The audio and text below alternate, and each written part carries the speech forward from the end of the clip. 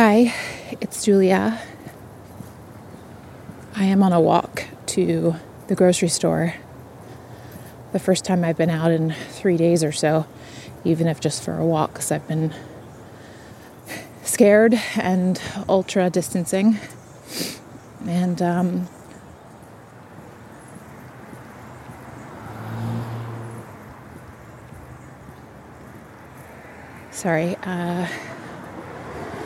I just held my breath because I passed someone who was 2 feet away from me. I didn't see them coming. And I don't think that tactic makes a lot of sense, but that's what my body naturally did. Strange. Anyway, I'm just going to the grocery store. And I'm going to try to be careful.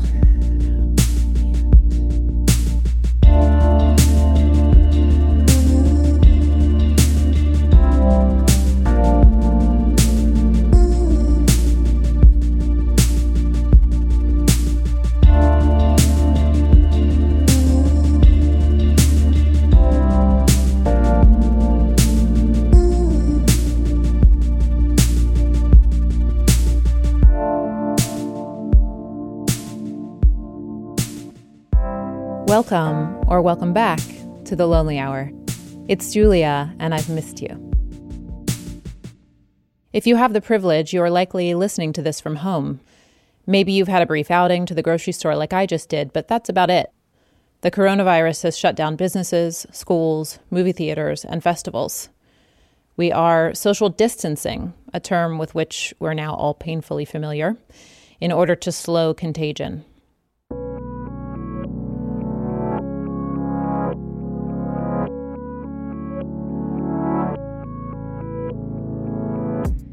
Before I get into the bulk of this episode, and it is a bulky one, I want to say that production has been made possible by Kin Euphorics.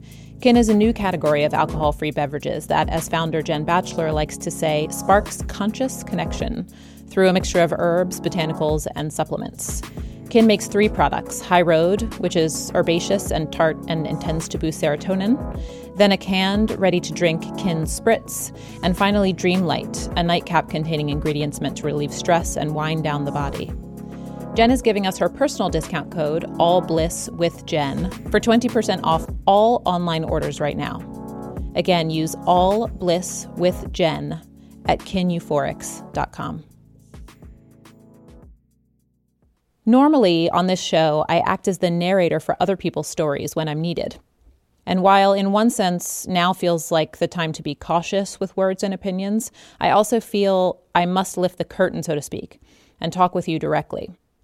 I launched The Lonely Hour in 2016. That was before former U.S. Surgeon General Vivek Murthy first called loneliness an epidemic, and before the Cigna, BBC, and Kaiser loneliness surveys were published. A bunch of things had been knocking around in my head for a while. There's the decline of social capital that Robert Putnam outlines in Bowling Alone. Layer on top of that the information age and the toxic information in it, which has made us feel angry and powerless. More and more people around me were joining the new economy of freelancers and gig workers, and while there are upsides to the nature of that kind of work, it can also result in a feeling of loneliness and insecurity. The video gamification of dating was making modern romance seem pretty bleak, to be honest. And combined with dropping marriage rates and changing attitudes towards long-term monogamous partnership, finding someone was feeling increasingly impossible. We belong to very little today. Union, church, and club memberships have declined, and our arbiters of meaning are changing. Finally, more and more people are living alone than ever before in human history.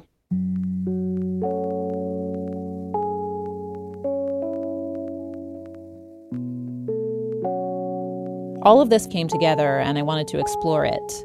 Ultimately, I decided that loneliness wasn't something I wanted to put in the problem box. You know, we're often reluctant to talk about loneliness because we're part of a problem-solving oriented culture, and we feel that loneliness can't be fixed. Actually, it's central to the human experience. So my approach has been to talk openly about loneliness, cataloging people's experiences with it in a narrative-driven format, in hopes of destigmatizing it. Maybe that would soften the blow of the feeling, which is an inevitable one, or at least make people feel less alone.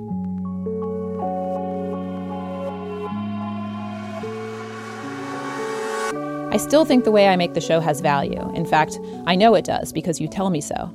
But I've wondered if it wouldn't be more useful to focus on chronic loneliness.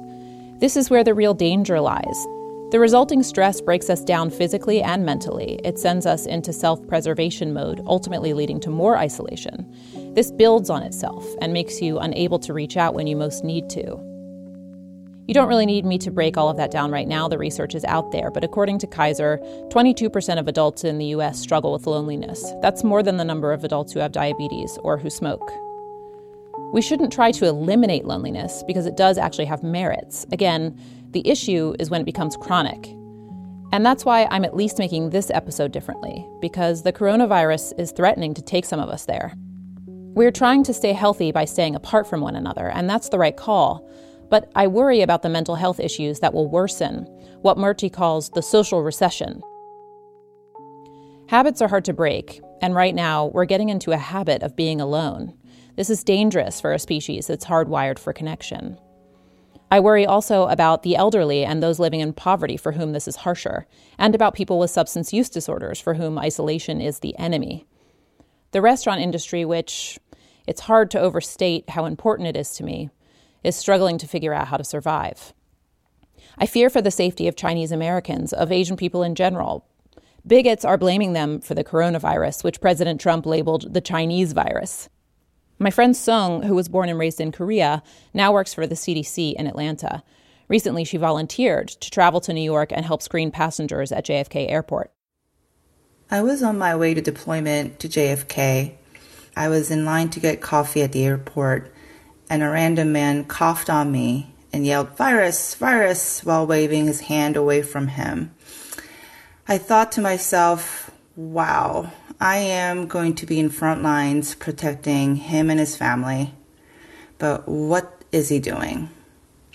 And of course, I didn't say anything to him because I also don't want to get hurt. So I just got my coffee and walked away. This kind of verbal abuse is unfortunately a tame example of the kinds of racist attacks Asians are facing right now. Fortunately, lots of efforts are being made to help those in need, and this episode is one of the ways I'm trying to do the same. The following episodes in this series will be truer to the DNA of the Lonely Hour, but I can't share them without first taking what we're facing seriously and addressing what some of you have been telling me are your more urgent needs. Some of the segments in this episode are meant to help you get through this period of isolation. Some are light and hopefully entertaining, and some will soothe you. So, on we go.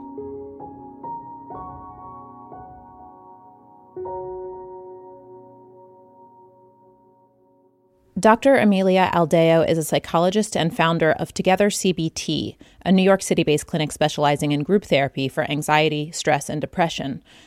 Part of the reason she believes in group therapy is because it allows people to connect in person. But, of course, we can't connect in person right now. Not with group therapy classmates, not even with friends. When we are near other people, when we're close by, when we are physically touching people, we tend to feel good in many cases. And sometimes that's driven by oxytocin, which is the love hormone in our brain. This is not just in the context of romantic relationships, could be friends, could be other people, and it actually has really good effects on our brain. So that is a bit of a concern in these times. There's really not much of a substitute per se.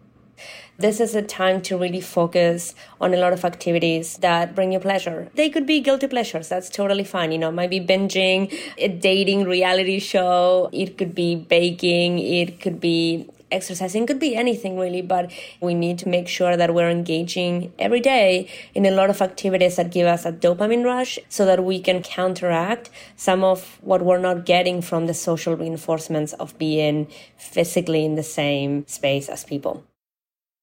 Amelia believes the media's focus has been on techniques to fight anxiety, but that we should also look at the other side of the coin. How do we increase positive emotions? One way is to connect with others using the technological tools at our disposal, and that's definitely happening. People are pulling together. They are clinking quarantinis at virtual happy hours using Google Hangouts, or undergraduate students have created a FaceTime dining hall, congregating over meals while scattered across the country. My friend Janelle's husband just emailed me to plan a surprise birthday party for her using Zoom. And it seems the good old phone call is back. All of this is great, but Amelia has two caveats. Make sure that you're talking about things other than COVID. What I did with some of my friends is I started a WhatsApp chat group that is called Only for Laughs. And we just send funny things. And every once in a while, somebody misbehaves and sends something that is remotely stressful. So then we actually force them to turn that into some sort of joke. We self-police because we really don't want it to turn into a thread for anxiety-related topics. And then the second caveat is to not overdo it. There's been a flurry of activity and people texting and talking and setting up a lot of virtual hangouts. And I think we're going to be in this new life of social isolation for quite some time. Pacing ourselves is really important as well. I'm ashamed to admit that now in my 4th week of being alone in my apartment, I'm becoming a bit neurotic about social media. The normally relatively tame kind of anxiety I can have over interactions or lack of them on Instagram in particular is being exacerbated by my loneliness here. I told Amelia that one friend in particular seems to be actively engaging with other people and yet not with me, and watching it play out has become a painful obsession of mine. Sometimes I'll snap out of it, like, all right, there's an algorithm. Maybe he didn't see the post. And we're all busy right now. The volume of communication has been turned up and it's hard to manage it. But there's still a part of me that thinks if we're not being purposeful with each other about connecting in this time of crisis, then what are we? This is a great time in our life to focus on the people that matter. Maybe begin to spend less mental energy in those people who don't really add much to our lives. Those people who are perhaps a bit toxic. Those people who are ambivalent. Those people who are flaky. Those people who are not always there for us. Who are not always showing up. Maybe we cut them a lot of slack in other times, but maybe this is a time to actually focus again on those people who are there for us day in and day out. Romantic partnerships are one concern of Amelia's. Many of those who cohabitate but work separately are now forced to be together all day, and others who are dating and live in their own spaces don't know when they'll be able to see each other next. This brings stress and uncertainty, which brings more stress. I have actually been experiencing something, dare I say it, pleasant. I don't know if it's the world is ending, so screw it-ness of it all, or if they're just feeling lonely, but a few people have confessed to me their crushes. That is amazing. Who would have known? It only took a pandemic to find out. There's a shift right now because the future has become so uncertain and people are really focusing on the present. I think your example is a fantastic one, that people, who maybe were waiting for the perfect moment to tell you that they liked you, they're telling you right now because there's nothing like the right now. Which leads us to phone sex. Now that we have this very different new rules of social connection, it's opening up the door for people to try things that maybe they wouldn't have tried before, whether it's sexting or phone sex or video sex or, I don't know, maybe even virtual reality sex. My advice in general for people is to try different sexual experiences and see what that's like.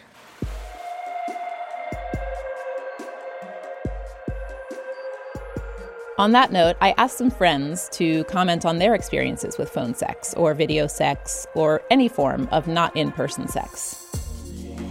I am a big proponent of good old-fashioned audio-only phone sex.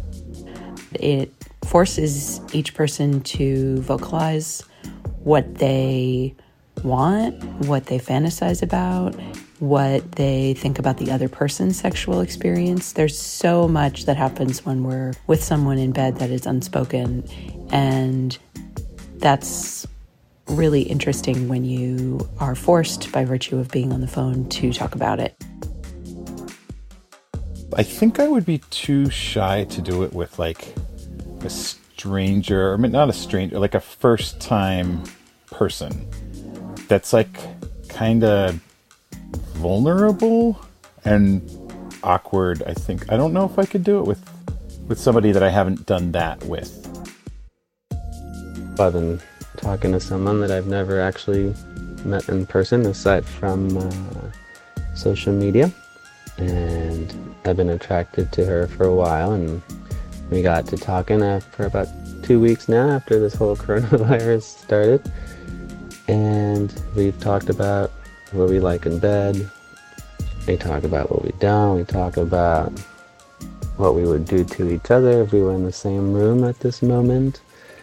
We're getting to know each other and connect in the hopes that we get to see each other after this is all over and actually get to be physical with each other. I feel that by us sharing all these things, by the time we actually meet each other, it will be very natural because we've talked a lot and, we've masturbated over the phone together. It's funny because I always said I would never do this, but I ended up really enjoying it once I opened myself up to this and once I started exploring my body. I've been using the apps in this time to try and find sort of like a willing and game partner that I feel could be a safe space to explore this with, especially because it's a little weirder not having had the physical connection first to try to make that happen through a digital connection. But I'm hopeful. It's been confusing. I've been on Field and Tinder, but so far Tinder has just been full of sort of repulsive people who say just the crudest things. At 9 a.m. I'm getting a message from a guy who's like, can I blow a load while you watch me on FaceTime? And I was like, I don't know, let's start with the basics. Like, how's your morning? What are you into? Anything that was sort of treating me like a human and not just like a bot on the other end. So it is a bit of a struggle, but I'm persevering and looking forward to finding the sort of unicorn of phone sex while I'm stuck indoors.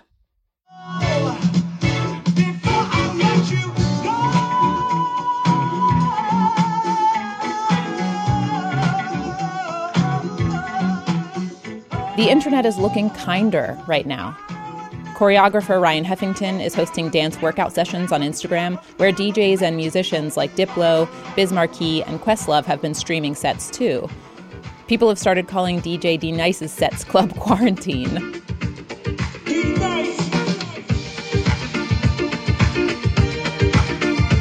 Strictly vibes right now. Strictly vibes right now. Strictly vibes. Let's dance.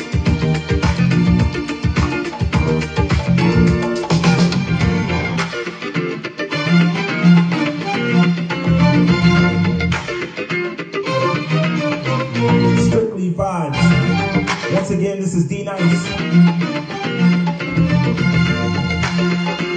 Club Quarantine's takeover. Let's go. Hey, loves, I see you.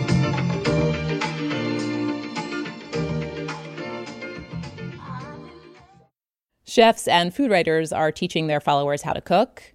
TED Conferences has launched TED Connects, a live daily conversation series on its website. I just got an email from the editors at the Washington Post showing a schedule for upcoming live Q&A sessions between their journalists and readers. All of this is free. There's so much going on that Priya Parker, author of The Art of Gathering, who was a guest on our Inner Live series, has launched a newsletter to help people navigate it.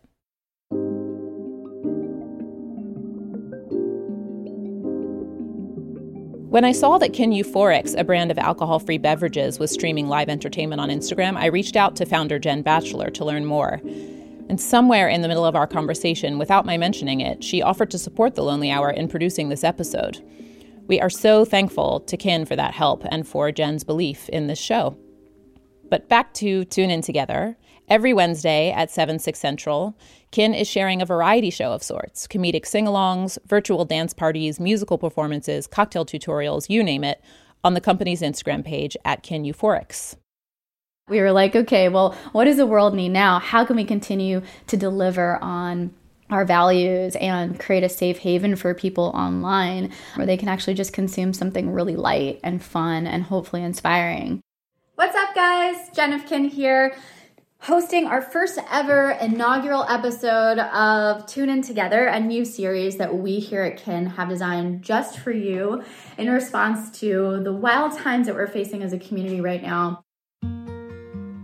For me, it's both finding a way to stylishly promote non-alc as a way to have a great time without compromising your values or risking your health. And I do fear for folks because there's a lot of content out there right now that can be very triggering, whether it's the news or it's 70 people gathering for a Zoom happy hour and comparing notes about how their vodka tastes. Jen grew up in Saudi Arabia, where prohibition is still the law. Her father, though, was an aircraft mechanic by day and, as she calls it, a desert moonshine distiller by night. And so he was sort of everybody's dealer in that sense, a dealer of joy. Jen saw how powerful a social ritual like drinking can be, but also how destructive alcohol can be. She wanted to tap into her studies in Vedic psychology and herbology to create something new. How can we then take the perceived benefits of alcohol and try to recreate that for someone who still wants to go out and socialize? We started out 4 years ago concepting a new ritual. We didn't even know what it was. We didn't know if it was going to be a drink. We didn't know if it was going to be a candy. We just knew that people were ready to elevate their social rituals. It's like, okay, now we really care about the ingredients that we're putting in our bodies. Where do they come from? And more importantly, how do they make us feel? To give you the full anthropological deep dive on how we came to the term euphorics to sort of describe the drink itself and also the life and science behind it is the etymology of euphoros, the root word of euphorics, breaks down to mean to bear well within, to feel like yourself again, basically.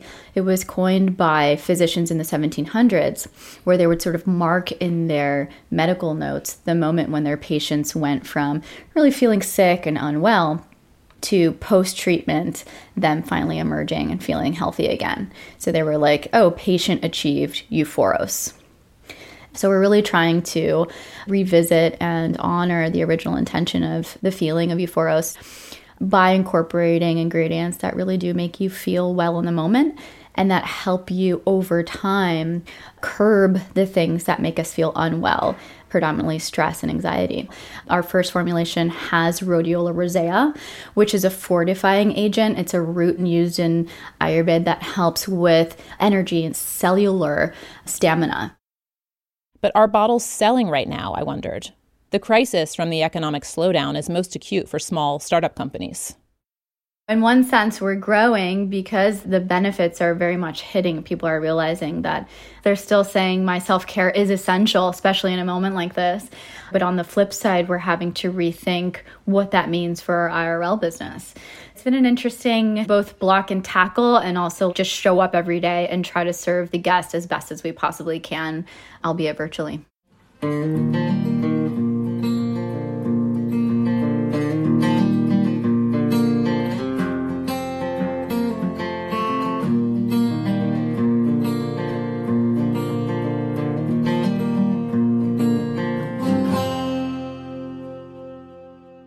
That was musician Shane O'Malley, also known as the Ferdy Main, from the other night's broadcast. Tune in together on Instagram at KinEuphorics every Wednesday at 7 p.m. Eastern. Now, here's something for those of you who prefer to lose yourself in the pages of a good book.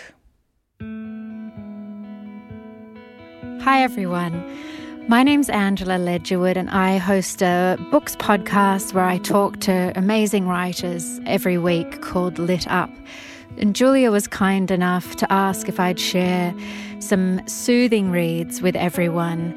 Even though we can't go physically to other places at the moment, reading is a way that can transport us to other places, and it can also soothe us and be a bit of a balm for the soul. It also helps answer some of those existential questions, which I think we're all dealing with now. And it can really remind us that humans have dealt with adversity before. So the first one is one of my very favorites. It's a non-fiction book called Joyful, The Surprising Power of Ordinary Things to Create Extraordinary Happiness. And it's by the industrial designer Ingrid Fattel-Lee. I think so often we're told that we have to find inner peace and happiness from within, but she decided to work out what colors, what physical things in our environments can help bring us joy. I could go on and on about this book, so I'm going to shut up now and move to the second one. This book is Man's Search for Meaning. It was written in 1947 by Viktor Frankl, who was a psychotherapist who found himself as a prisoner in a Nazi concentration camp during World War II. It sounds dark and heavy, but somehow you end up feeling utterly positive, and it's really about how the perspective we take on any given situation and how we act to ourselves and to those around us will impact how we move forward. I started reading Wuthering Heights by Emily Bronte on the weekend, and going back to a very specific time and place in England was wonderful. And it's a psychological thriller. It's pretty sexy as well. So I think it's a really lovely one for being absorbed in this time. Two books that I think really complement each other, although they're quite different, are both by Courtney Moore. The first one that I think will bring a little laughter to your life at the moment is called Touch. For me, it was part rom-com, part exploration into how technology is affecting our interpersonal relationships. Courtney's most recent novel, Costa Alegre, is heavily inspired by the real-life relationship between the heiress Peggy Guggenheim and her daughter Pagine. In Courtney's book, our protagonists are called Leonara Calloway and her daughter is Lara. In the lead up to this war, they have escaped to a Mexican jungle, and what they've done is they've brought all these artists, particularly the surrealist artists, this gaggle of strange misfits, along with them, and they're waiting for this ship to come with all their precious art to pick them up and take them to New York. It's a poignant mother-daughter story. I'll leave it at that. I do want to do a lightning quick round of some more that are just those epic, sweeping types of stories that take you to another place. And they are Manhattan Beach by Jennifer Egan. Then there's City of Girls by Elizabeth Gilbert. The Dutch House by Anne Patchett. Pachinko by Min Jin Lee. The Overstory by Richard Powers, and Americana by Chimamanda Ngozi Adichie. They're also different in their ways, but they're a guaranteed good read. Thanks so much for listening. I hope I haven't rabbited on too much, and I hope some of these books bring a little comfort. Bye. Find Lit Up at thelitupshow.com. Angela has interviewed two of the authors mentioned here, Ingrid Fettel-Lee and Courtney Malm, and some of my other favorite Lit Up episodes have featured Dolly Alderton talking about love, relationships, and our bodies, and an uplifting chat with Australian author Trent Dalton.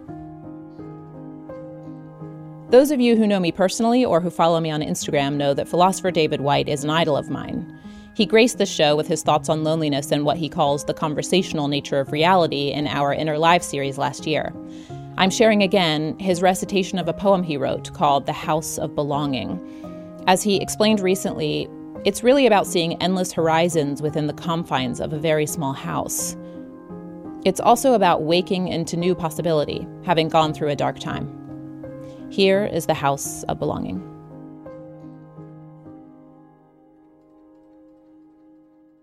I awoke this morning in the gold light. I awoke this morning in the gold light, turning this way and that, thinking it was one day like any other. I awoke this morning in the gold light, turning this way and that, thinking it was one day like any other. But the veil had gone from my darkened heart, and I thought, it must have been the first easy rhythm with which you breathed yourself to sleep. It must have been the candlelight that filled my room. It must have been the prayer I said, speaking to the otherness of the night. And I thought, this is the good day you could meet your love. This is the good day you could meet your love. This is the grey day someone close to you could die. This is the day you realise how easily the thread is broken between this world and the next. And I found myself sitting up in the quiet pathway of light, the tawny, close-grained cedar burning round me like fire, and all the angels of this housely heaven ascending through the first roof of light the sun had made. This is the bright home in which I live. This is where I ask my friends to come. This is where I want to love all of the things it has taken me so long to learn to love. This is where I want to love all of the things it has taken me so long to learn to love. This is the temple of my adult aloneness, and I belong to that aloneness as I belong to my life. There is no house. I belong to that aloneness as I belong to my life. There is no house. There is no house like the house of belonging.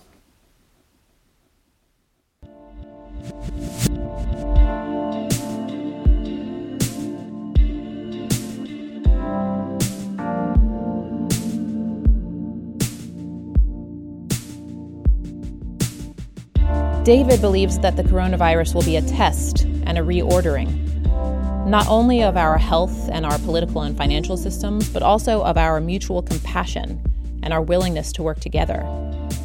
Disruptions create societal shifts.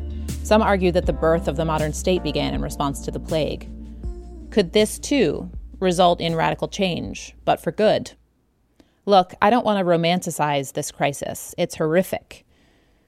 Here in New York, the epicenter of the coronavirus outbreak, at least at the time of recording, some city hospitals' morgues are at capacity.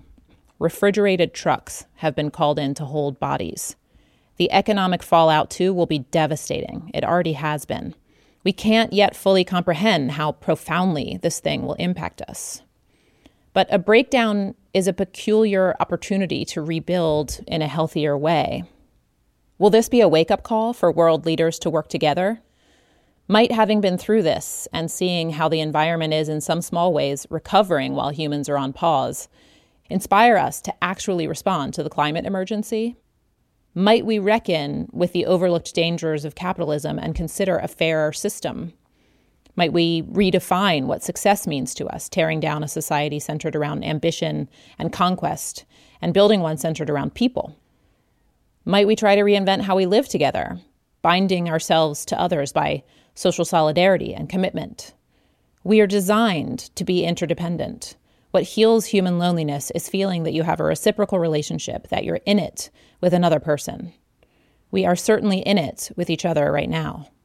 Might some good come from having shared a common purpose and felt a common urgency? We've been operating within a system that has been making us sick for a while. Those who survive this epidemic will have some decisions to make. Singer-songwriter Nick Cave put it best in his newsletter, The Red Hand Files, which I highly recommend subscribing to. We will need to put ourselves back together again, not only personally, but societally. In time, we will be given the opportunity to either contract around the old version of ourselves and our world, insular, self-interested, and tribalistic, or understand the connectedness and commonality of all humans everywhere. In isolation, we will be presented with our essence of what we are personally and what we are as a society. We will be asked to decide what we want to preserve about our world and ourselves, and what we want to discard. Personally, I cannot imagine going back to a life in which I pump out content. I'm going to have to put off my dream of buying a house, but I can focus on seeking deeper meaning through my work. What do you want to focus on? We have some more episodes coming soon, episodes that feel more like The Lonely Hour than this one does. Thank you for allowing me to change format and address what you've told me are your needs right now. Be well, and please, if you are able, if you have one, stay home. This episode was produced by me, Julia Bainbridge, and mixed and sound designed by Keith J. Nelson. Peyton Turner is our illustrator. And special shout out to Carrie Ann Thomas, The Lonely Hour's former production assistant, who offered her help without prompting out of the goodness of her heart and her belief in this project.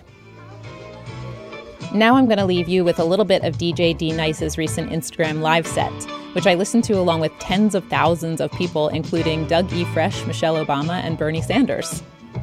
Until next time.